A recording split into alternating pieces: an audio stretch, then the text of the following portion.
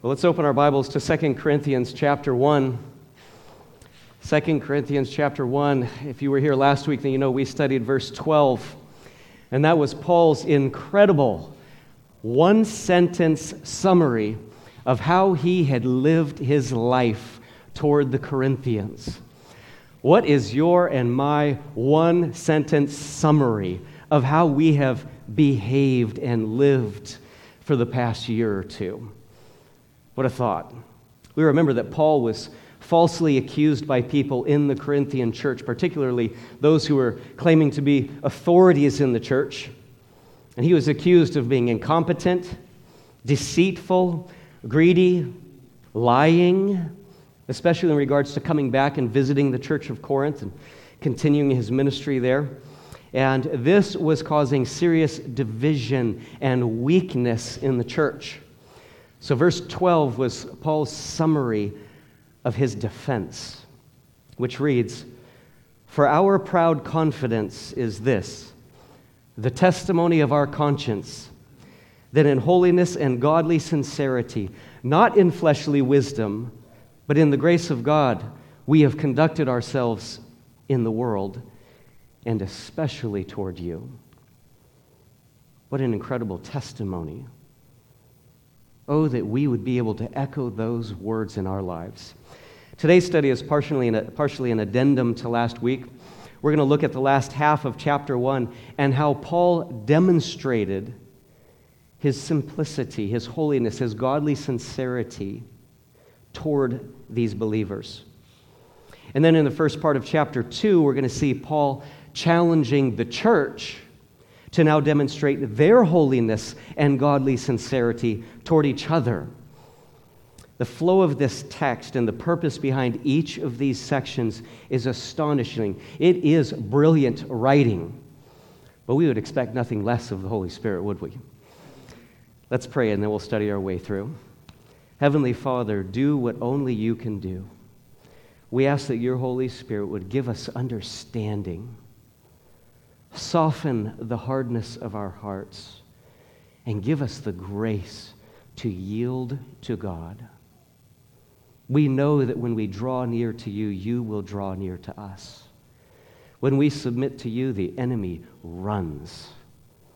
So this morning we ask for a special measure of spiritual strength, a measure of your power, how we need it going into this week.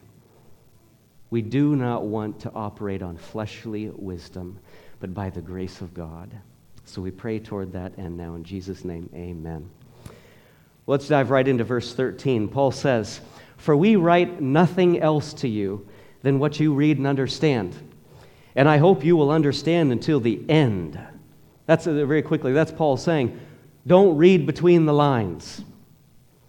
Don't believe everything you hear. You know what I wrote. You read it, you understood it for yourself.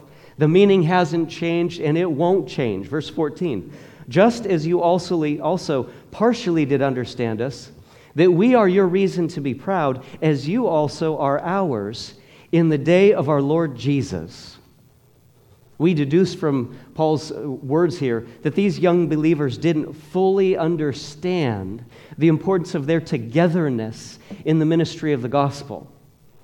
We saw this last week, and especially in our recent study in 1 Thessalonians, where we looked at Paul's rapture-present view of others.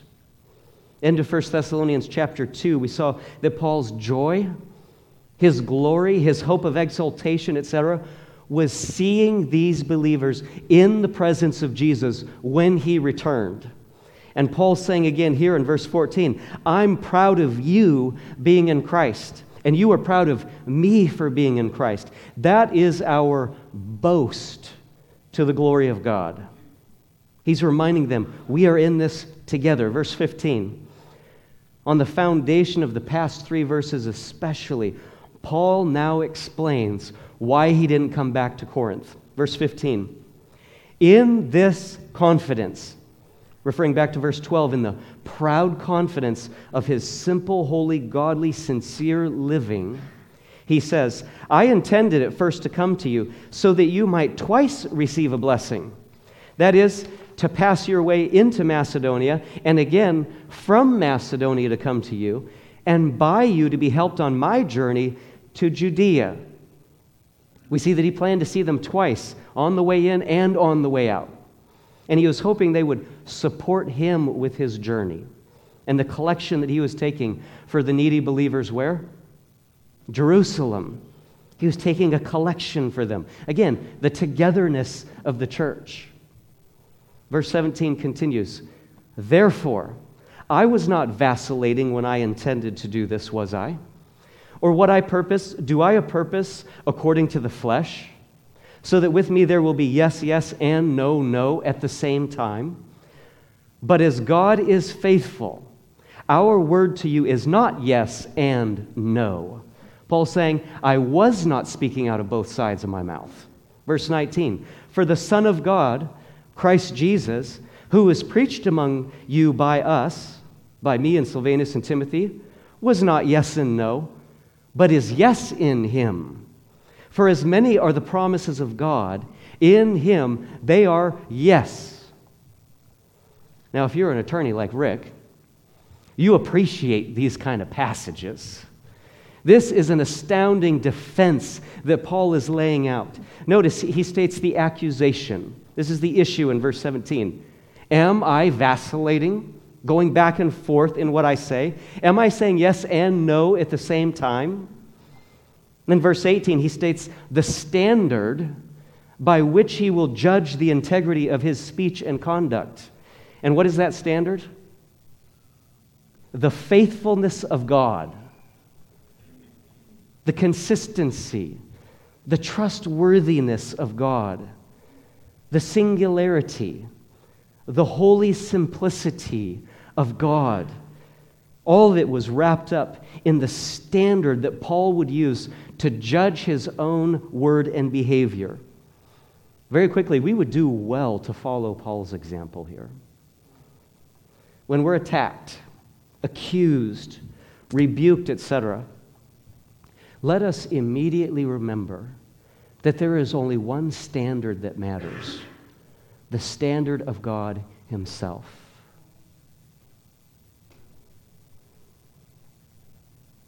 It is his holiness, his example, God's behavior, God's word that will tell us if we are right or wrong. It doesn't matter if someone else has wronged us first. It doesn't matter what others have done or if they are partially to blame. It doesn't matter if we think we're innocent. This goes back to last week's study and the point on godly sincerity. Our sincerity must be God-like. So much confusion and stress and frustration can be avoided by not making ourselves and our morality or our comparisons the judge in difficult situations, the judge in conflict, the judge in accusation. All that matters is God's standard. And we see here that Paul immediately rushes to the standard when he says, as God is faithful, our word to you is not yes and no. Husbands, next time our wife is frustrated and offended by us, can we say, as Christ treated the church, so I have treated you? Whoa, right? Failure number one right here. But that is the standard. That is the goal. As God is, so must I be. Be ye holy, even as I am holy. Paul goes further at verse 19 to point out that even the Son of God, Jesus Christ himself, was faithful, consistent, and true. He said, for the Son of God, Christ Jesus, who was preached among you by us, by me and Silvanus and Timothy, was not yes and no, but is yes in him. As God is faithful and true, so is the Son. Why is that important? Because that's who Paul preaches. Paul goes even further to state that all the promises of God are faithful and trustworthy. the Word of God, the gospel message, the grandest promise of all time, is also faithful and true. Why is that important? Because that's what Paul preaches. Why is that relevant? Because Paul's opponents in Corinth were not only attacking him, they were attacking the gospel. They were weaving Judaism into it. The law, more than the law. They were also rejecting the Gentiles. They were denying a number of New Testament doctrines, as we'll see addressed throughout this epistle. Here's the point Paul was making in these verses. Because God is faithful, the Son is faithful.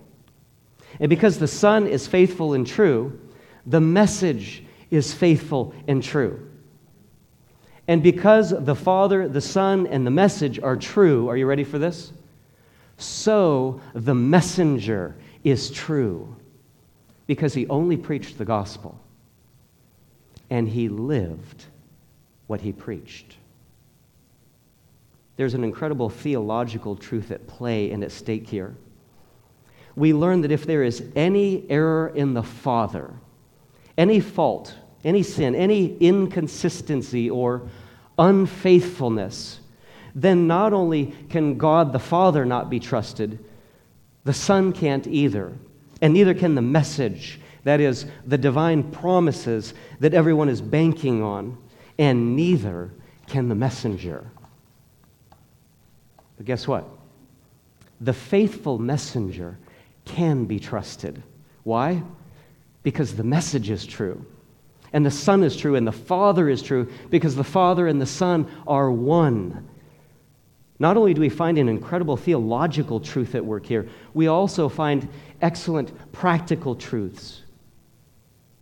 You and I had better be living what we preach. By the grace of God, we are not perfect, but we are always being perfected, maturing, striving for more and more holiness and godly sincerity. We cannot underestimate the vital importance of the integrity and honesty of our behavior and testimony, our word. People are watching. And they are not only judging us, they are judging the message.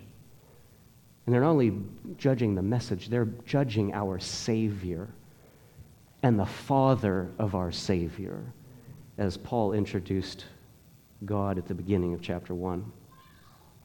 This simplicity and single-mindedness of holiness is why Paul could then say in the verse, Therefore, because all that I've just stated is true, therefore, also through him is our amen to the glory of God through us.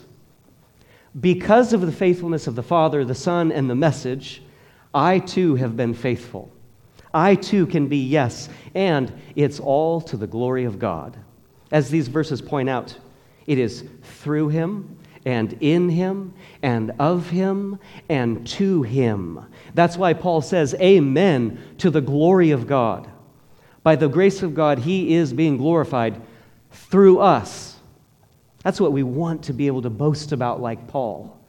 There should be a pride in our hearts and lives. And it is not us, but God and his grace and his glory at work in and through us.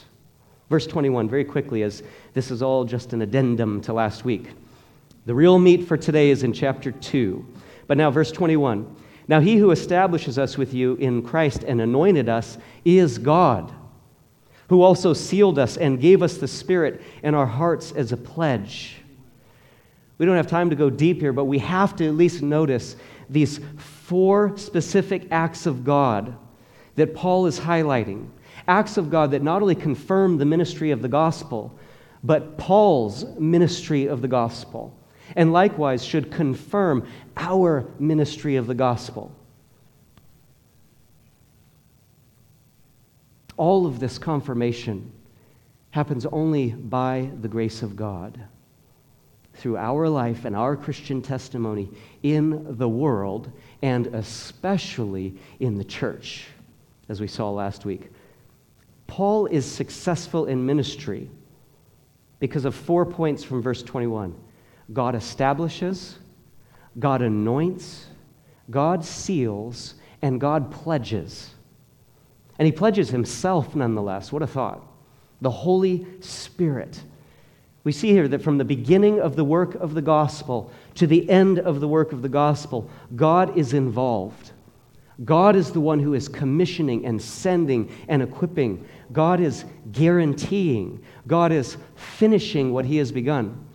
That's why Paul in Philippians 1:6 could say, "For I am confident of this very thing, that he who began a good work in you will perfect it until the day of Christ Jesus." The faithfulness of God is a marvelous and hope-giving theological truth. It is our best defense. But have you noticed, Paul still hasn't told them why he didn't go back to Corinth yet. He still hasn't answered the question. That's because in wise attorney style, he has laid the basis for his answer before giving the answer. If you study persuasive speech, you understand this principle. Verse 23, "But I call God as witness to my soul, that to spare you, I did not come again to Corinth." Quick review of the background on this situation. There was sin in the church in Corinth. There was rebellion against some of Paul's prior teachings and even against Paul himself. He had already visited them prior, and it was a disaster. They rejected him, and he ended up just walking away. He had to leave. It got so bad. He was very discouraged from it. He then wrote them what is known as the harsh letter, a very strong and hard letter. He talks about that throughout 2 Corinthians. We don't have record of that letter. We just know he states that he sent it. And he knew that had he come back, it most certainly would not have gone well for them. There are a few of us dads in this room who know exactly what Paul is talking about. Kids, when I come home, you're going to wish I never came back. That's what Paul's saying here. Our only problem is we can't claim holiness and godly sincerity when we say that kind of thing. But Paul did. By the grace of God, he waited to return. He gave them time. Think about this. He gave them time to repent and to choose on their own to do what is right. He allowed time for the Holy Spirit to do what only the Holy Spirit could do. So many lessons for us to observe, even at a glance in this text. We know that Titus had just brought back word that the church, by and large, had indeed repented. But those few who were still against Paul took advantage of the situation to accuse him of lying about coming back to Corinth. And Paul's answer? He didn't come back to spare them. He didn't come back yet for their sake. He cared too much. And he had a long-term vision for their long-term spiritual growth. Let's bring this home. So often in life, like the church in Corinth, we find ourselves embittered against those who are trying desperately to help us. That's not always the case, but sometimes it is. We suspect and doubt and assume negatively of those who are on our side. Misunderstandings run rampant. Pride gets its ugly little fingers involved. Communication gets cut off, etc., etc. Paul was no stranger to real life struggles in the city, in the church. And as mentioned before, his relationship with these young believers was at times very strained and frustrated. After all he had done for them, they caused him much trouble, much stress, much angst. He says in the next chapter, "I cried when I wrote that harsh letter to you." Paul waited because he cared so much. And it was a godly care. Godly care is very patient. God, give us more of that. Look at what Paul does next. he gives a definition of his pastoral relationship with these young believers. Verse 24, not that we lord it over your faith, but are workers with you for your joy. For in your faith you are standing firm. We are taught and reminded here that pastors weren't called, aren't called, and never will be called to lord over the church, over the spiritual growth of others. There are no masters and commanders in the church. Servant leaders, yes. God does, in his sovereignty, for reasons only he knows fully, he does give the elders of the church authority and leadership and responsibility. But as we were reminded here, we work together for the sake of the joy of the church. And Paul ends this portion of his letter with this monumental statement. He says, for in your faith you are standing firm. Not my faith, not the church's faith, not your parents' faith. You can only stand firm in the faith that is yours. Children in here, young people, do you believe in God's word? Do you believe in Jesus Christ, that he's the Son of God who died for your sins and came back to life? Do you believe that he is the one true God that offers salvation and is the only one who can offer salvation and forgiveness and eternal life to us? Only you can decide whether or not you will believe God's word and live by it. Friend, if you've been struggling in your Christian walk for a long time, and you hardly even know what it's like to stand firm, is it possible that you haven't taken the Christian faith personally enough, sincerely enough, as we're learning, biblically enough? My heart breaks in that I see so many people wondering why Christianity isn't working for them. I cannot help but wonder, perhaps it's because it's not actually theirs. Sure, they know some Bible truths. Sure, they go to church. But their sincerity is far from godly. They don't really understand the scriptures and the whole of the gospel and what God through Christ has done for them. They would be the first to admit it never radically changed me. They've never really pondered what it means to repent and believe as Christ himself called for when he came to earth. They've never really pondered what it means to deny self and to pick up our own cross and lose our life for Christ's sake so that we can be one of his followers. See Matthew chapter 16. Matthew 16, verses 24 and 25. Study those verses in the light of all Christ teaches regarding salvation and forgiveness and being one of his own disciples.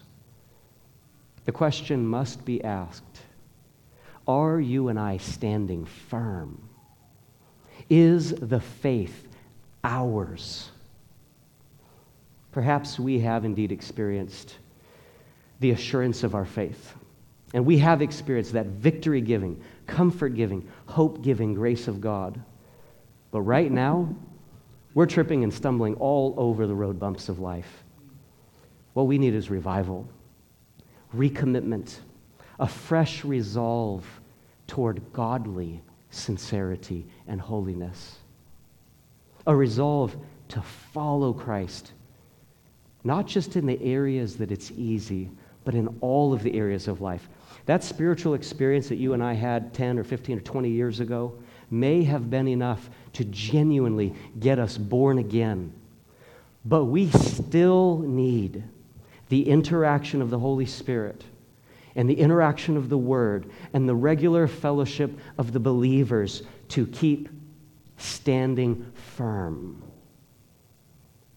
Paul understands this struggle, both for believers and non-believers. And he hammers the nail on the head when he says, it's your faith that is required for you to stand firm. My sermons can't make you strong. Mark's almost can, but even his aren't powerful enough. The church's ministries can't make you strong. Even reading your Bible alone cannot make you strong. We have to grasp the truth, grab the truth, hold tightly, internalize, personalize, obey it, live it out by grace through faith. And so we see Paul saying, I have done. That's why the writer of Hebrews in chapter 10, verse 23 says, let us hold fast the profession of our faith without wavering. I mean, immediately we see three possibilities here. It's possible to not hold fast. It's possible for it not to be ours. And it's possible to waver in life. But what's the next phrase? For he is faithful that promised. That's a magnificent second half of that verse. Only your faith, by the grace of God, can anchor the feet of your life into the solid ground of God's faithful salvation and daily grace. The same is ever so true for me. What powerful truth we find in this last phrase of chapter 1. You may have noticed that Paul has subtly shifted the attention now from himself to the church. In true pastoral, fatherly, deep care, he begins to share how these truths that have changed him can now and should now change them. We see that the Holy Spirit is teaching us through Paul not only truths about God, but also truths about the church and church life. Body life, as we're learning in Rick's Sunday school class. Here at the start of chapter 2, we find one of the most difficult to obey, but most rewarding Christ-like behaviors, and that is the behavior of forgiveness and love. This is what holiness and godly sincerity look like in the church. Follow along as I read the first 11 verses in chapter 2. But I determined this for my own sake, that I would not come to you in sorrow again. For if I cause you sorrow, who then makes me glad but the one whom I made sorrowful? This is the very thing I wrote you, so that you, when I came, I would not have sorrow from those who ought to make me rejoice. Having confidence in you all, that my joy would be the joy of you all. For out of much affliction and anguish of heart I wrote to you with many tears, not so that you would be made sorrowful, but that you might know the love which I have especially for you. But if any has caused sorrow, he has caused sorrow not to me, but in some degree, in order not to say too much, to all of you. Sufficient for such a one is this punishment, which was inflicted by the majority, so that, on the contrary, you should rather forgive and comfort him. Otherwise, such a one might be overwhelmed by excessive sorrow. Wherefore, I urge you to reaffirm your love for him. For to this end also I wrote, so that I might put you to the test whether you are obedient in all things. But one whom you forgive anything, I forgive also.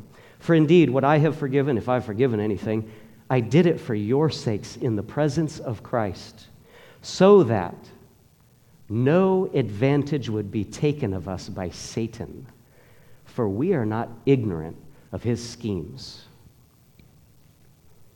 To play off last week's study, let's quickly observe 7 signs I love my church family. Did you notice? I used the positive tense this week. 7 signs I hate my church family just seemed like a little much. Verse 2, for if I cause you sorrow, who then makes me glad but the one whom I made sorrowful? This is the very thing I wrote you, so that when I came, I would not have sorrow from those who ought to make me rejoice. Sign number 1, that I love my church family. I recognize that these people are my friends. That's easy to say when everything's going great, but what about when conflict hits? And it will hit. Believe it or not, the church consists of 100% sinners. We say things we regret. We do things we wish we could take back. Pride does strike at one time or another in all of us. Selfishness strikes. And it is then that we find out if we really love our church family, the people of God, if we truly view these people as our friends. That's a simple way of putting it, but I really believe the focus here that Paul is trying to communicate is joyful and faithful and positive relationships. A river of happiness and mutual care and strength that flows in both directions. Paul's relationship lesson here is simple. Don't bite the hand that feeds you. You can't have a friendship without a friend. Sad friends can't make you happy, so don't make them sad. Paul is stating the obvious, but sometimes the obvious isn't so obvious. Verse 3 continues, having confidence in you all, that my joy would be the joy of you all. Sign number 2, that I love my church family. I envision the successful grace of God in others. This flies in the face of thoughts like, that person will never change. That person will never learn. I doubt they'll respond, but fine, I'll do what's right toward them. I suppose you could say those things apart from grace.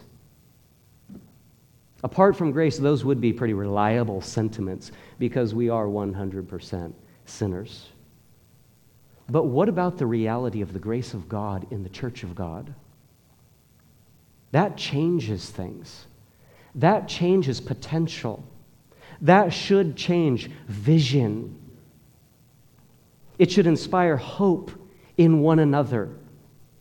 Paul chooses to be confident in his brothers and sisters in Christ, and specifically in the grace of God in them. Too many people in the church doubt the power of God, as though the grace of God was apparently only good enough for me. Paul was confident in the spiritual growth of others, the successful grace of God, particularly when they were struggling. What an awesome character trait to have. Verse 4, for out of much affliction and anguish of heart I wrote to you with many tears. Sign number 3 that you and I love our church family. I sacrificially pour my heart and soul into relationships. Not to emphasize the emotions too much, but have you ever cried for your church family? Because you cared so deeply. And maybe we're just not that type. That's okay. But has our heart at least ever ached for them? And specifically for their suffering during times of sin and weakness and struggling in life, spiritual struggle. We cannot take these verses out of context. Paul's not talking about general relationships, life in general. He is talking about conflict, occasions of sin and genuine offense in the church. We learn here that one of the sure signs of a weak church is a disconnect in the emotions for one another. People walk away from a church that they've been in for years and could care less. There are so many examples throughout Scripture of men and women who emotionally spent themselves for the benefit and spiritual growth of others. Jeremiah, the weeping prophet, to King David, to Joseph. 2 Chronicles chapter 34 has a captivating account of King Josiah, the very young king, likely a teen, who reigned when one of the priests found the book of the law, which apparently had been disregarded and boxed away for generations. 2 Chronicles 34, verse 26 and 27 says, thus says the Lord God of Israel regarding the words which you have heard. Because we just had a portion of the scriptures read. Thus says God, because your heart was tender, and you humbled yourself before God when you heard his words against this place and against its inhabitants, And because you humbled yourself before me, I mean, it's got to be important when God says it twice in the same sentence. Because you humbled yourself before me, tore your clothes, and wept before me, I truly have heard you, declares the Lord. Josiah wept because of the sins and the impending judgment of God upon his people, Josiah's people. He was spiritually, emotionally connected to them. New Testament, what's the shortest verse in the Bible? John 11:35, Jesus wept. The smallest verse in the Bible is not necessarily the smallest. Verses 32 to 35 say, therefore, when Mary came where Jesus was, she saw him and fell at his feet, saying to him, Lord, if you had been here, my brother would not have died. When Jesus therefore saw her weeping, and the Jews who came with her also weeping, he was deeply moved in spirit and was troubled and said, where have you laid him? They said to him, Lord, come and see. Jesus wept. If the Messiah was so emotionally connected to the well-being of people, the spiritual well-being of people, shouldn't we also? If it was necessary for him to minister effectively, how much more so for us? That we have a care for one another that drives deep into our souls. If you and I love our church family, we will pour our heart and soul into relationships. Back in 2 Corinthians, verse 4 continues. Paul says, I wrote to you not so that you would be made sorrowful, but that you might know the love which I have especially for you. Positive sign number 4. My goal in hard conversations is to communicate how deeply I love the other person, especially my own church family. Paul uses the word especially here. My goal in hard conversations is to communicate how deeply I love the other person. We have to believe that this biblical truth, put into practice, would dramatically alter the course of many hard conversations. Am I the only one here who has to remind myself that proving I'm right is not the proper and godly goal for a hard conversation? Neither is proving the other person wrong. Here's another one we all have to wrestle with, especially men. The end goal is not to correct the situation. Paul didn't say, I wrote to you to set things straight once and for all. Tired of all this bickering and fighting. Can't you guys just get along? No, he said, I wrote that difficult letter so you might know the love which I have especially for you. He spoke the truth in love because he loved. We cannot speak the truth in love if love does not exist. That kind of guiding purpose will transform the tone of our voice, the choice of our words, even the expression on our face, and so much more. It paves the way for Proverbs 15:1 and 2. A gentle answer turns away wrath, but a harsh word stirs up anger. The tongue of the wise makes knowledge acceptable, but the mouth of fools spouts folly. A true friend understands the way life works. They understand these principles of conversation, these principles of relationship. That's why Proverbs 27:6 says, faithful are the wounds of a friend, but deceitful are the kisses of an enemy. The goal in hard conversations must be to communicate love. And to communicate it, it must be there in the first place. Verse 5, but if any has caused sorrow, he has caused sorrow not to me, but in some degree, in order not to say too much, to all of you. Sign number 5, we love our church. I don't take offenses personally. I humbly take them corporately. Because it's not all about me. We are in this together, right? That offense didn't just hurt that individual, it hurts the whole church family. That argument doesn't just affect me and that person, it affects the unity of the church because we're in this together. 1 Corinthians 12:26, if one member suffers, all the members suffer with it. May I interject? What a tragedy when it's the church that is causing the suffering, when it's the church that is causing the sadness. If one member is honored, all the members rejoice with it. May I interject? How glorious and how wonderful when it is the church that is honoring and blessing and serving and lifting up each other. I encourage you at home to look at 1 Corinthians chapter 12, the body of Christ chapter, and notice the wealth of affirmation there in that chapter for these points that Paul is making in our study today.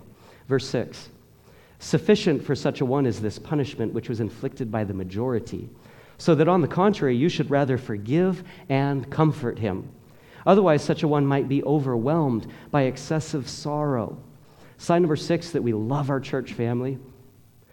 I understand that a vengeful heart wants to see others crushed by their sorrow. But godly sincerity chooses to forgive and comfort the repentant person. I know that's a long point. Maybe it's because it's such a big one. A vengeful heart wants to see others crushed by their sorrow, but not godly sincerity, not holiness, not simplicity.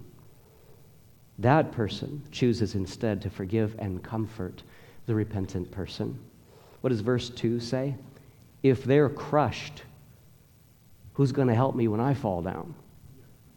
If they're crushed, who's going to cheer me up when I'm sad? Who's going to minister to me when I need it?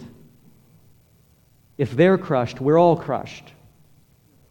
It's important to note that it is almost certain that Paul is speaking here in reference to someone who has sinned greatly and repented. The verse clearly states that corporate discipline was already administered. Discipline by the majority, said. How do we know that the individual properly responded? Because the time for forgiveness and comfort had come. You don't comfort rebellious, angry, spiteful, hurtful people. You love them and you rebuke them in godly sincerity. And if the gravest of situations calls for it, the church is commanded to disassociate from them. 1 Corinthians chapter 5. We studied that on May 20th of last year. If you'd like to know more about Christian disassociation, you can watch that study on our live stream. A topic that is very misunderstood and misapplied, consequently. As a quick side note, if a person living in gross sin and who is offending deeply in the church, if a person is doing that, we are to follow the principles of what chapter in Matthew? 18. Matthew 18. Every believer needs to understand Matthew 18, conflict resolution. Matthew 18 says, number 1, go to them privately, one-on-one. You go to your brother, the offender and the offended. If that doesn't work, number 2, take a brother or sister in Christ. If that doesn't work, take it to the elders of the church. Notice, that's step 3, is not step 1. Praise God, the verse doesn't say, call your pastor first, any time of day or night. You know that I and all of the elders of this church are available 24/7 after you've taken steps number 1 and 2. Matthew 18 goes on to say, if step number 3 doesn't work, they are to be treated like what? A Gentile and a tax collector. What is that? A sinning unbeliever. Preach the gospel to them. Love them with the care of God, the care of Jesus Christ. Pray for them. Point them to salvation. Back to our text today. The offending individual has repented. Paul now reminds us there is a limit to punishment, to discipline. The discipline and corresponding shame of sin brought before the whole church is often sufficient. Here's what I hear coming from Paul between verses 6 and 7. Stop it. Enough. It's time to forgive and to forget. It's time to comfort and lift up. It's time to move on and show confidence. If that person loses the battle because they were so overcome, if they lose the battle because everyone refused to come alongside them, that's what comfort means, to come alongside, to get into it with them, to carry them on. If that person loses the battle, what has the church won? Nothing. Matthew 6:14 and 15. If you forgive others for their transgressions, your heavenly Father will also forgive you. But if you do not forgive others, then your Father will not forgive your transgressions. That sounds like a pretty important verse. I know it forces us to wrestle with doctrine, but we better wrestle with it and understand the grace of God that is evident in a person when they forgive. If the grace of God, the salvation of God, the saving power of God does not give us the grace, the strength to forgive, then what does the Scripture say? The grace of God is not there. We must be a forgiving people. Verses 8 to 11 now, our last point. Here's where we get the title of today's study. Paul says, verse 8, "Wherefore, I urge you to reaffirm your love for him." The ESV says, "I beg you to reaffirm your love for him.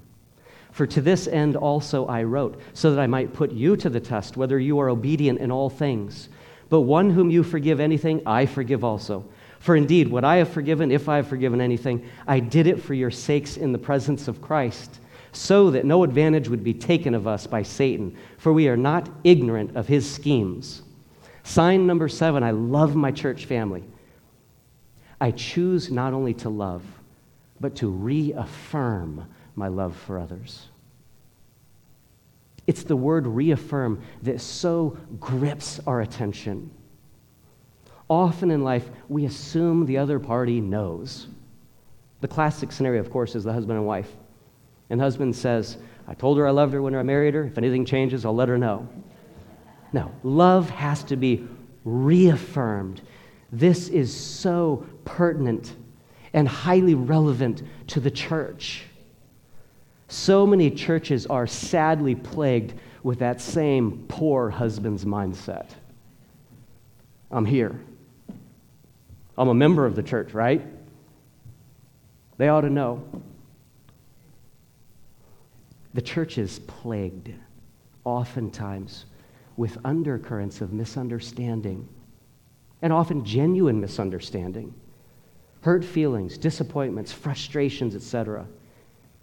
It's important that we recognize, particularly when we're offended, it is not enough to just let it go. It's not enough to just forgive and say, "Fine, I won't hold a grudge." Paul says, go further, reaffirm your love. Say it again and again. Clarify it, restate it, reestablish it, reassure it. All too often when it comes to interpersonal conflict in the church and elsewhere, we find that one party just assumed the other party was okay. They assumed the relationship was okay. I thought they knew, I let it go. But the undercurrent of a strained relationship lingers, and it often lingers for years, if not indefinitely. These hidden walls can be and should be and must be broken down for the sake of the gospel, for the sake of the joy of the church, for the sake of the joy of our friendship, for the sake of the glory of God. My prayer is that we will be a church family where the words of sincere, godly, brotherly love are spoken often. Words of forgiveness, words of comfort, words of affirmation and appreciation, words of confidence. Then we will know that we love our church family. Then we will know we love God. When the love is strong in the body of Christ, that love will extend beyond the body of Christ. If the men would please come and prepare to serve communion now. I can hardly think of a better way to reaffirm our love for one another than to focus on the love of God through Christ Jesus, his Son, on the cross. He is the wellspring of our love. Our reaffirmation of love for one another begins and continues, you understand this, with a reaffirmation of our love for God. If you're a follower of Christ, I invite you to partake of these communion elements. This is the believer's way of remembering that God loved us so much that he sent his only begotten Son to die for us, to pay the penalty for our sin, to take our place in death. Ponder that. What does the proverb say? There is no greater love. And that man would lay down his life for his friend. Jesus did that so that whoever believes in him would not perish, but have everlasting life. This is the good news of the gospel. 1 Corinthians chapter 11, 23 to 26 says, the Lord Jesus, in the night in which he was betrayed, took bread, and when he had given thanks, he broke it and said, this is my body, which is for you. Do this in remembrance of me. In the same way, he took the cup also after supper, saying, this cup is the new covenant in my blood. Do this as often as you drink it in remembrance of me. For as often as you eat this bread and drink the cup, you proclaim the Lord's death until he comes. We love one another because we love Christ. And we love Christ because he loved us so much. Heavenly Father, thank you for the gift, the free gift, the willing gift, the sacrificial gift of your Son, Jesus Christ. While we were yet sinners, he died for us. We love because you first loved us. Oh, Lord, help these truths to sink so deeply, so emotionally, so truly and sincerely in a godlike way into our souls